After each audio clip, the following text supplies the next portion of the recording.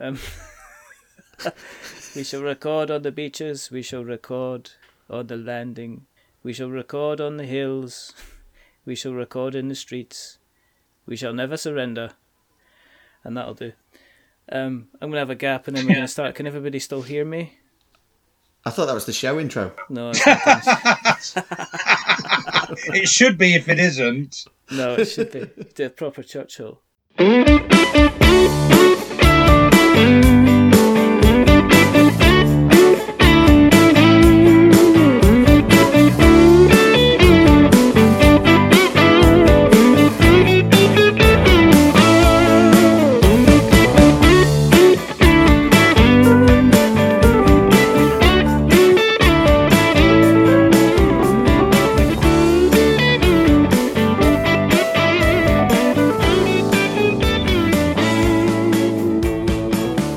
Welcome to another episode of We're Not Wizards. I tell you something, you better sit down, buckle up, because this is going to be an adventure and a half. Because I tell you something, it's already been an adventure and a half so far.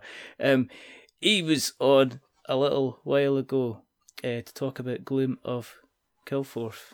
It is the one and only from Hall and Nothing Productions, the Mr. Fabulous, the Mr. Amazing, the Mr. currently recording through a piece of string and some tin. It's Mr. Tristan Hall. Hello, and thank you for having me. And what an amazing intro! And joining him tonight is the man who's battled through mountains, battled through ravines, battled through life itself to look at bringing his game to Kickstarter. At the moment, he's juggling between using a mobile phone and using a PC in order to record the show. It's the one, the only, the fantastic Mr. Mark Chaplin. Say hello, Mark. Yeah, thank you for having us on. We're not wizards, and we're not tech wizards. That's the. I think there was actually an Apple advert some time ago that was just still on YouTube, because I see it when I Google We're Not Wizards sometimes because I'm vain and self-centered.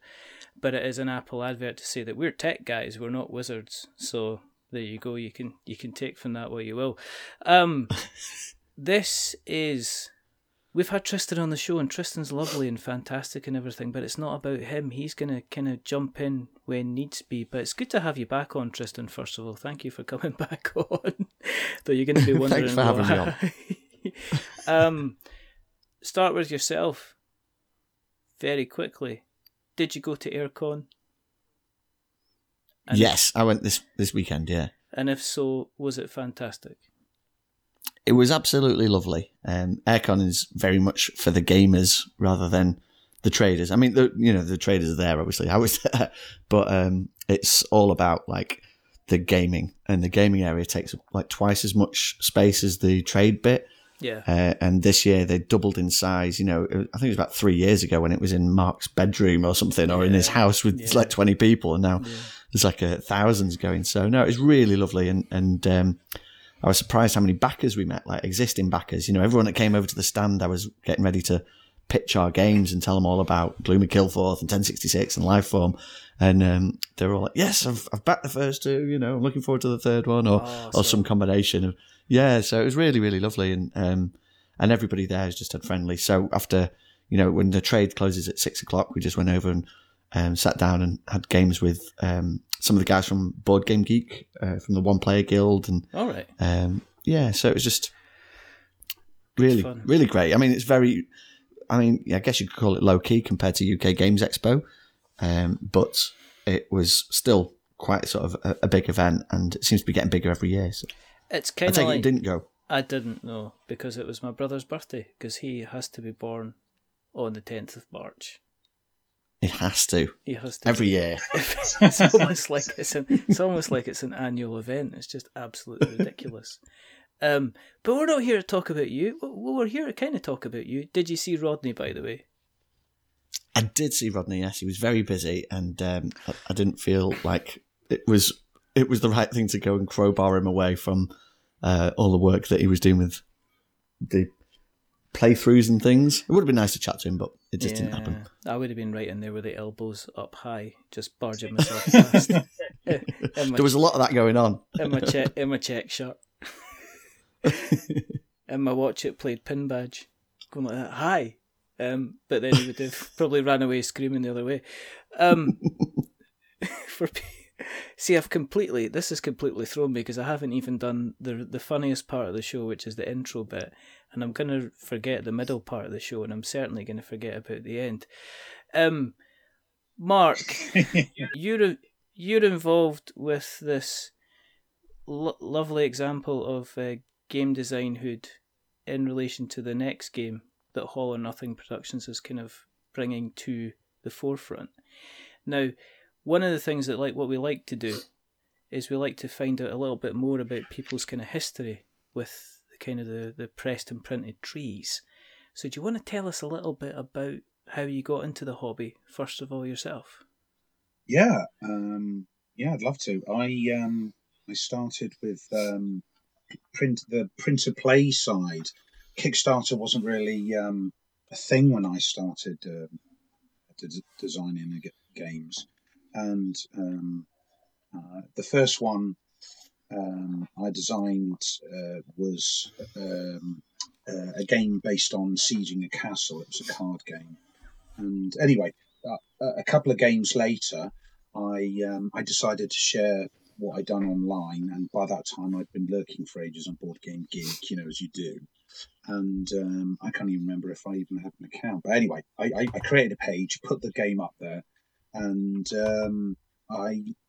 within a short space of time, I got contacted by a Dutch company, White Goblin Games, and they said, could I send them, a working prototype and some rules for the game I put up there. The game was based on Aliens, even though it wasn't the first game I designed, but that's the one they were interested in anyway. So I did that, and long story short, they offered me an advance and wanted to publish the game.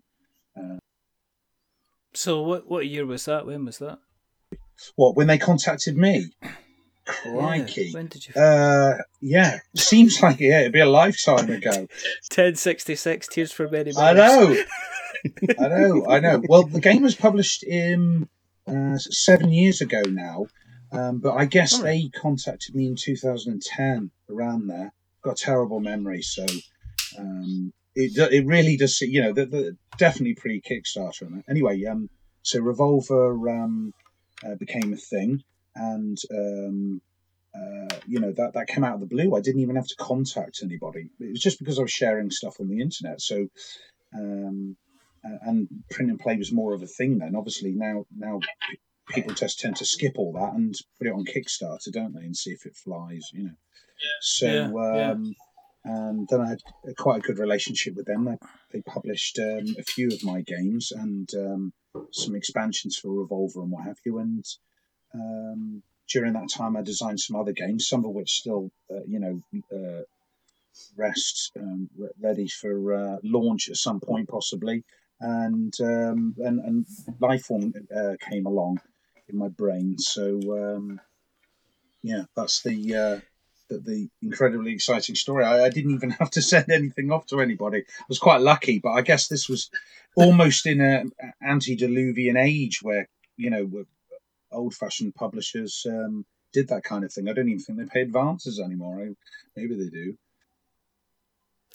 No, I think a lot of people do an awful lot of work and they hand stuff out, and then it's not until you've got kind of like a finished project and it's out the door that I think there's kind of any agreement with any kind of money. What kind of games do you like to design then, Mark? Well, they're all primarily it's from the theme first for me. I've got to, because they take so long to do, you've got to have some drive to get it done, but you've got to have passion for the theme of whatever the game is, whether that would be a historical reenactment of a battle or something. But that's kind of how I view movie-based games, or game based on an IP or something like that. So, but nearly all my games have been science fiction. in some way or another. But that I'm not quite sure. That's not by design. That's just how it's ended up. Not that they've ended up published in that form. They usually get rethemed. But after so initially that kind of thing sort of bugs you a little bit, but then when so much time has passed, you almost forget what the original game was. Aliens becoming Revolver. I barely even think about it as Aliens anymore. Not that I play it. It's that's one of the things about when you design a game, you barely ever get to play the game after that. But is that through a choice thing, or is that through a fact that you've probably worked through as many iterations of the game that you're kind of like, I don't really want to touch this again? No, I'm not like that, actually. I've seen people put blog posts and stuff about, I hate my own game, I've demoed it too many times. I've got to say, that's never happened. I've never got bored of demoing my own game or playing them. You just get to, because primarily I'm designing games that I know Tristan feels exactly the same. You're designing games that you want to play that don't exist, that are slightly, not a small variation on what's come before, quite different. And for me, it's a not conscious decision. It's just that you when you go to a games evening or an event, you're not going to take your own games. You know, what type of a dickhead would you have to be to go, hey, wallowing in your own this. crapulence? Look, who's the designer? Me. Let's play this. So, go on. I was going to say if I designed a game, I would definitely be taking it about. And no, I can't do that. I'm too. No, I just can't. That's beyond me. And we have a games night every week, and I've never suggested anything that I've designed, and I don't think anyone else would. I don't know. They just think it's not something done. I don't know. I don't know what Tristan's feels about that, but that's my 100% the same. Yeah. So it's almost the curse. You design the game that you want to play, and then you never get to play it once it gets published. It's I know it's a first world problem, but it's Oh, I disagree with that though, Mark, because I do play it at demos all the time. True, but what I mean is, once all that stage has gone by, once the game's out there, yeah, you're back in the middle of the design phase of another game. That's it. Yes, I guess. But then you don't get to then play that other game. But admittedly, you have played those games more than most people play other games. I would imagine, hundreds, if not thousands, of times in different, So you've probably got you've had a good run out of it. The only problem is it's because it's reached the end point and it's as good as it's ever going to be, the published thing. That's the copy you play the least, isn't it? But before that, you've had bits, you Post-it notes, cut up index cards, and and all the rest of it that you've printed off. So it's not conscious. It's just one of those things. I remember Vlada Chvátil saying something similar about that. He said that by the time that Through the Ages was out there and people were playing it hundreds of times, they were experts at it, more expert than him, because he'd moved on to the next project and everything. And then these guys were becoming like savants, and learning every single sort of every tiny aspect of the game. So that when they did the reprint, the new story of Civilization, he had to sort of canvass the opinions of all these expert players to find out what needed changing and everything. Because, of course, by that point, they're the experts. But I think that's a good thing. I see it on Kickstarter quite a bit. I see quite a few guys running their campaigns going, okay, we're going to release I think the most recent one was the Simon boys doing it about the Song of Fire and Ice, doing about the wargaming thing, and they were punting out the rules and saying, what do you think of how these guys play? And what do you think of the balance on these rules? So I think it's worthwhile. I think you can learn something. I think the best thing to do is if you invent something or create something and somebody comes back on with an idea that completely blows your mind about your own creation, I think that's a pretty cool thing. Or if they're able to look at stuff, I guess, a certain way. Because I think if you've been working on something for, say, 18 months or 2 years of your life, do you know, I think it's sometimes a bit too easy to kind of get too close to the coalface, that it's difficult to see, Yeah, you get blinkered. Yeah. No, and that's how I got started designing games, was tinkering with other games, uploading scenarios for Lord of the Rings, the card game, or the Dungeons and Dragons adventure system games, and tweaking those is how I got my nose into sort of proper game design in the first place. And No, what you Sorry, going go to say? on. Sorry. Well, I'm just going to say, and then seeing other people do the same with your game, like once your game's out there, it belongs to the public almost. And so now we've got like fan-made scenarios for Gloom and Killforth and everything. It's absolutely fantastic. It's like full circle, seeing people go and take your world and run with it and then add something new and creative to it it's a brilliant feeling, I think. It's pretty cool. I guess if somebody's actually sat down taking the time. Do you get folk that have actually... Last year I designed... stuff? I designed 2 expansions for someone else's game that were print and play, just to... so I've not lost that bug. I could have spent that time more productively creating something for me that I would have done something down the line. But it's about passion for what you want to do. And when you get gripped by something, even if it's somebody else's game, I'd much rather do that than... So... Yeah, you're obviously so into that game that you wanted to sort of get more involved and tinker with it, yeah. So how did you two meet? I mean, was it an advert, was Blind it board game publisher? Board game publisher would like to meet board game designer. For BGG we messaged each other on Board Game Geek, didn't we? Yeah, we messaged each other, and then I think you phoned me up one afternoon, didn't you? Yeah, we were messaging him. You just imagine that. Do you know who this is? No. This is me. How did you just get my phone voice so perfectly then? I'm gonna call the police. We were into the same. No. We want to design games together, Mark. We want to design games together. You're giving game nerds a bad name. I don't think that's possible. It's like history in action. So it wasn't. It was just a mutual chat about an experience we had with somebody or she'll remain nameless that does very well on Kickstarter currently, as well as back then. Both of us had a sour experience. So basically, we were formed a brothership, of some kind of and. Or fellowship or some kind, but due to both having a sour experience with the publisher, and not the one I mentioned earlier, I might add. No, it wasn't. Definitely wasn't they. It's all right. Just put it in the show notes because nobody reads the show notes, and it'll be cathartic. You can put it in the show notes just right away, and nobody will read it. It'll be like your secret diary. So yeah, I mean. We'd been into the same games on Board Game Geek, so we knew each other's avatars, I guess, from like talking about games over the years and that. And then we actually met at UK Games Expo. I think was the first time we sort of met in person. Was that weird? And I've been kind of cool. Was it kind of hey? Did you go for the handshake? Did you go for the high five? I kind of got used to it now. I don't know how Mark feels, but like it's meeting gamers at expos and stuff is sort of par for the course now. The only difficulty is they never look like their avatar.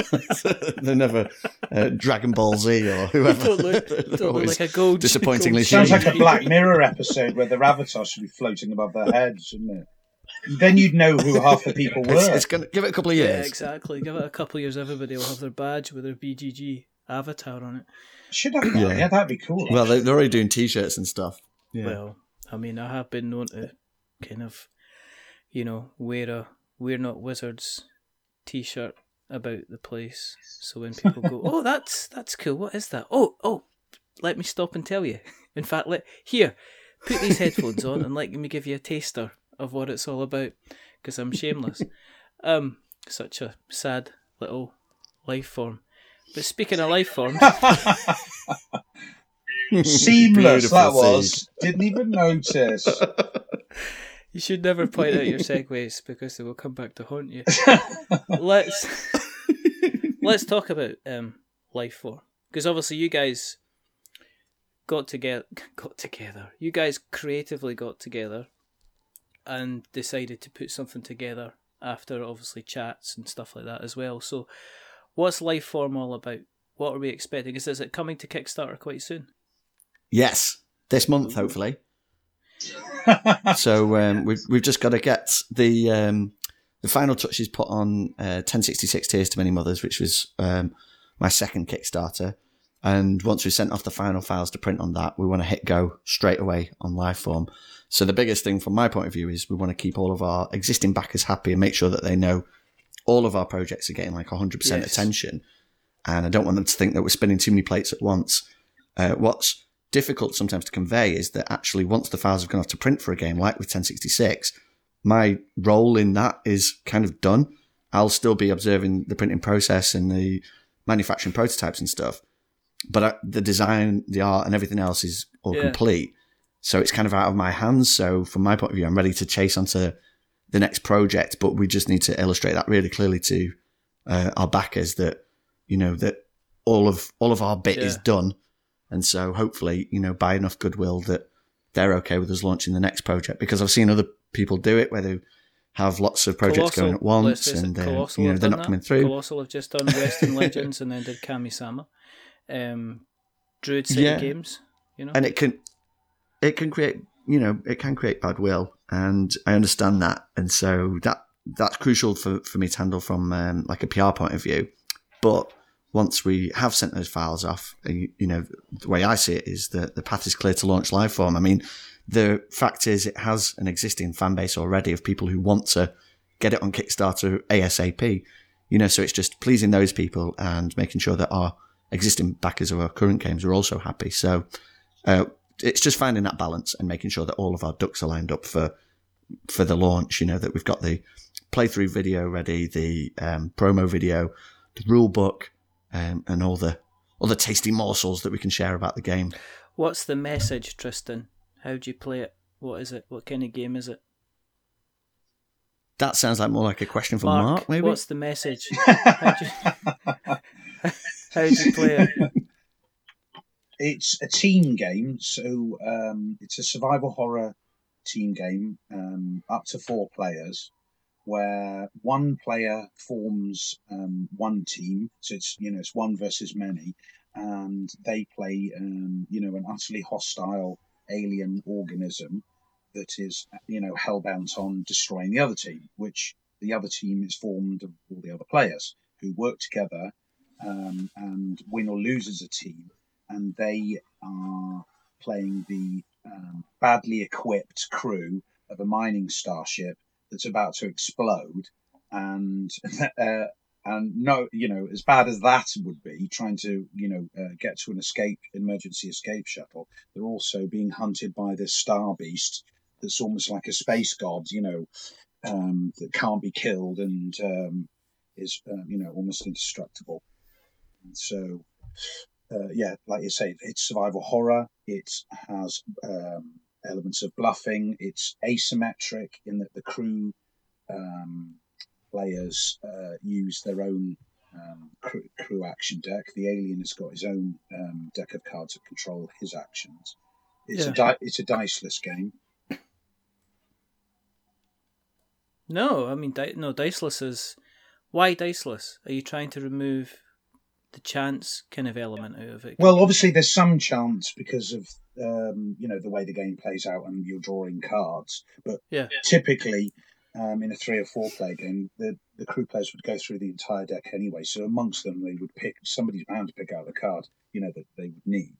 No, it was just a decision not to go with dice at the beginning. You know, when you make like a mission statement, this game will do this, this, and this. One of the things was I just didn't want to do something with dice.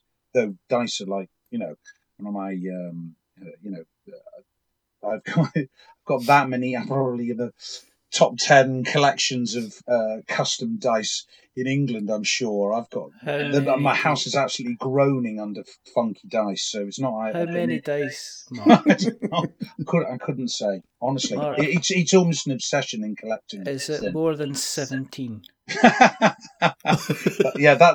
puts me in the ivory tower of dice collectors. He's got a D17. Okay, maybe you can answer this question. Yeah, on a D8 dice. Okay, on a D8 dice, an 8-sided dice, why have they got a line underneath the 6?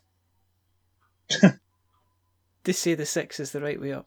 Yeah, I don't think it's on every. To show you it's not a 9, obviously. Tristan, I'll repeat the question. On an 8-sided dice. I don't think it's on every D8, but it's a good question anyway. Could you check through your collection? Yeah, hang on a minute. Let me just check. Every demijohn I've got filled with dice. There's only 20. There's only 23 dice there because you said you've got slightly more than 17. So I'm guessing you've got about 23. So I'm guessing not all of them are 8-sided dice as well. Maybe 5 or 6. So if you could check that, and you could just let us know. And again, don't tell me you've never played with that guy who's rolled it and gone, nope, that's a 9. That's definitely a 9. I've played it with somebody that didn't realise we were actually playing a dice game. Oh, I definitely win. It's like the magic. You're playing magic and you're rolling a dice. Yeah, I think so. It's kind of like, that's for keeping your life points. No, it's not. How long does it take to play? You what? Sorry. How long does it take to play? Well, like with most games, experience with the systems is obviously quite a large factor. But typically, from 90 to 60 minutes with 4 players, one of its strengths, I guess, is it's pretty quick playing for the type of what you would normally expect for a heavy theme.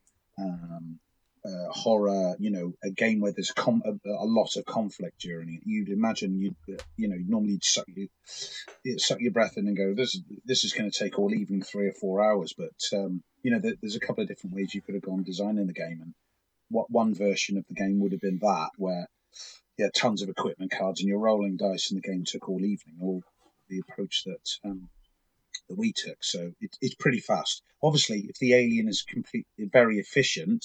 And the game can go a lot quicker because it's completely ruthless in that if let's say the crew are holed up in a lab, say, or somewhere on the starship, and there's 4 of them, and none of them have got a defense card, and they've done nothing as the alien approached. All the alien has to do is play 1 attack card to move into the room, and if none of them run, hide, or defend themselves, all those crew members are dead. There's no other resolution. It's completely deterministic in that fashion. So the game, one meaning is the game can go pretty quick. If the crew are rubbish and the alien is good, then obviously that swings then you set up another game, and that doesn't happen very often, I would say. Most people are pretty canny, but I have seen it happen where three characters died in one room in the first few turns, but that doesn't happen very often. They certainly don't make that mistake again. Is there player elimination then? No, people... There's each player starts with 2 crew, each crew player, but there are secondary roles when you have got no crew left. So so you can choose one. There's 2 secondary roles. There's the mainframe computer, which doesn't have a piece on the board, but has an entirely different set of actions and things that they can do. Operate security doors, close bulkheads, switch the gravity off in localized parts of the starship, things like that. Or they can play the ship's cat, which sounds like a pretty funky. When it came up with that, I thought people were going to think it was daft or what have you. But actually, that seems most people that have been in the situation where they were picking a secondary role pick that for playing the cat. The cat moves around the starship. Is more efficient at moving through vents, but and has a completely different deck of action cards. But so the idea was that you could play a game where there was a lot of crew character elimination, but nobody's ever out of the game. So and the crew can never kill the alien, and if they did, which would only be at the showdown on the shuttle, if that happened, the alien's never defeated. You can't remove it from play. So there isn't a situation where you can have where nobody's got something to do in the game. What did you call the cat? It hasn't got a name. It's just. You've got to call it Jonesy. No, you can't. No, that's too. It's too close to an IP. Exactly. No. Oh, and also, it's not called it's not like you call in the ship the Nostromo. That's why I call the cat. it's a different starship, so it's. Well, what would you call the cat They then? can call it whatever they like. Bonesy. Satan. Bootsy. Bootsy the People starship cat. I'd rather they imprinted it with their own silly names. All right. But it's just the ship's cat at this point. So have you got miniatures then? No, they're standees. You could do the alien with miniatures, but for speed, because this project has already been going on for years. And we're just going with standees. As it is, the board is massive. The prototype boards have all been approximately 40 inches by 20 inches, which is pretty big. You couldn't play it with any smaller due to the number of rooms on the labyrinthine mining vessel. But if you were going to play, the problem with using miniatures, if you've got a lot of crew characters in one room, it would get messy. And that's a bit of a bugbear of mine. I don't particularly like games that haven't thought it through. But with standees or character discs, that problem is solved. So I know that we obviously it's been discussed, and there's no way that the game wouldn't do massively better with miniatures, because all games with miniatures seem to do better regardless of quality. I don't mean the quality, but do you not also think that if you put a game with miniatures nowadays, and people expect a really, really high standard of what, miniature or game? They don't expect a high standard of game, I've noticed. But no. I back some of them, so I can tell you it's going to be a unique selling point that it doesn't have miniatures. Yeah. I mean, if you think of, like, say, City of Kings, that's standees. Dead of Winter, that's all standees. And I think there was Kilforth.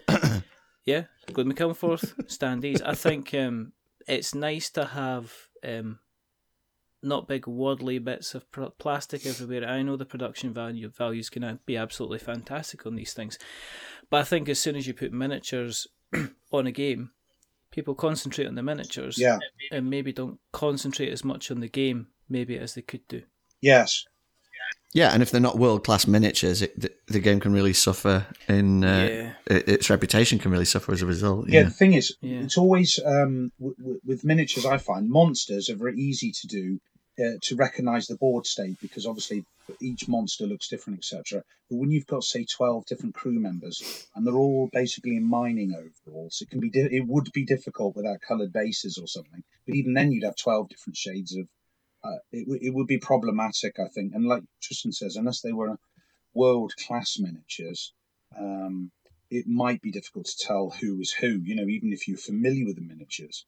So, and they don't really add anything to this game. The way that, as Mark described it, with over 80 chambers on the map, you'd be hard pressed to fit. As soon as a couple of guys into the same room, the miniature's going to be spilling over, and it's just going to look daft. It's not. If you were going to, unless they were like 5mm scale. If you were going to design the game for use of miniatures, let's say I work for a miniature company, I wouldn't have designed this game. The functionality, the theme, all of that came before thinking of anything to do with how we're going to do this with,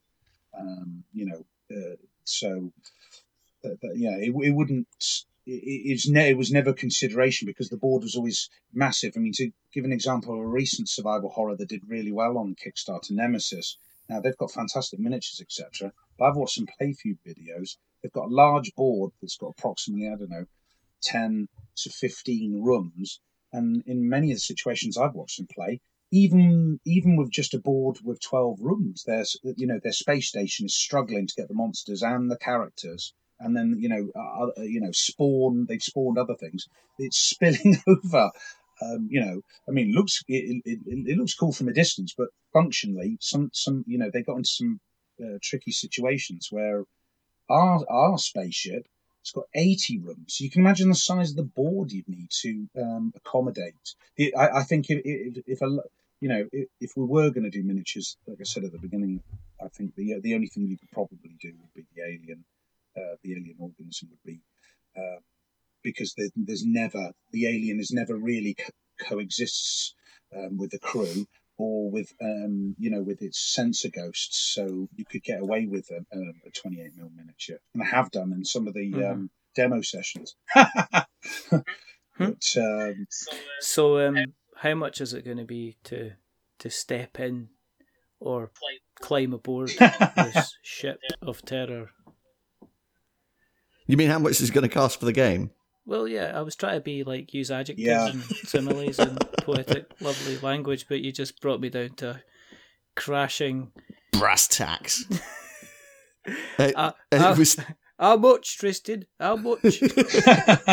It's going to be for the base game. It's going to be hopefully less than £50. We're still waiting for the final quotes from the publishers, but yeah, we're aiming for 40 something at the moment.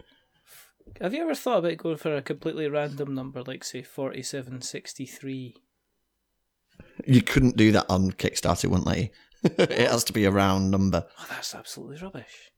They work better. It's just from a psychological point of view, you're better off having a rounded number anyway. You know, it's yeah, I suppose. A lot of marketing. But it's just and another. From an account's point of view, it would be an absolute nightmare. It's just another reason to me why the Kickstarter bubble's bound to burst if you're not allowed multiple silly numbers in decimal places.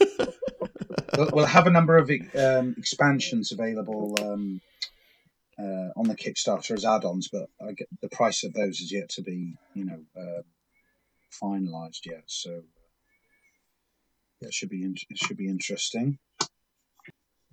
That will all be available in the next couple of weeks, hopefully. Yeah. Well, what we'll do is, we'll make sure that when the campaign's live, that we put out the message so everybody is kind of aware of this.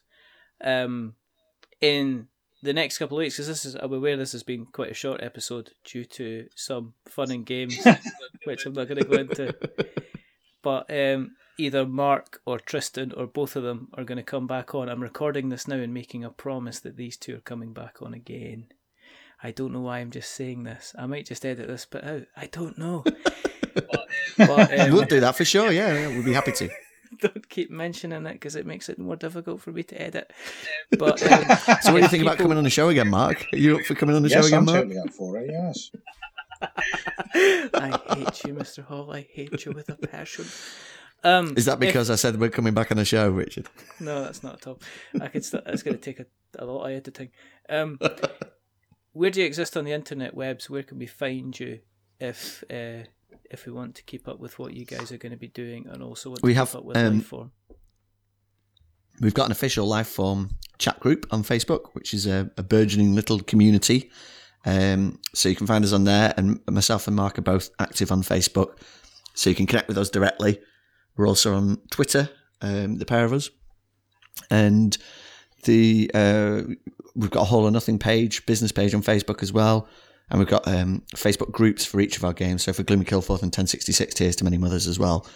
But if you're interacting with myself or Mark on Twitter or Facebook, it is just us. So feel free to contact us directly and message us. Mine's Ninja Dog. Yours is Yugblad.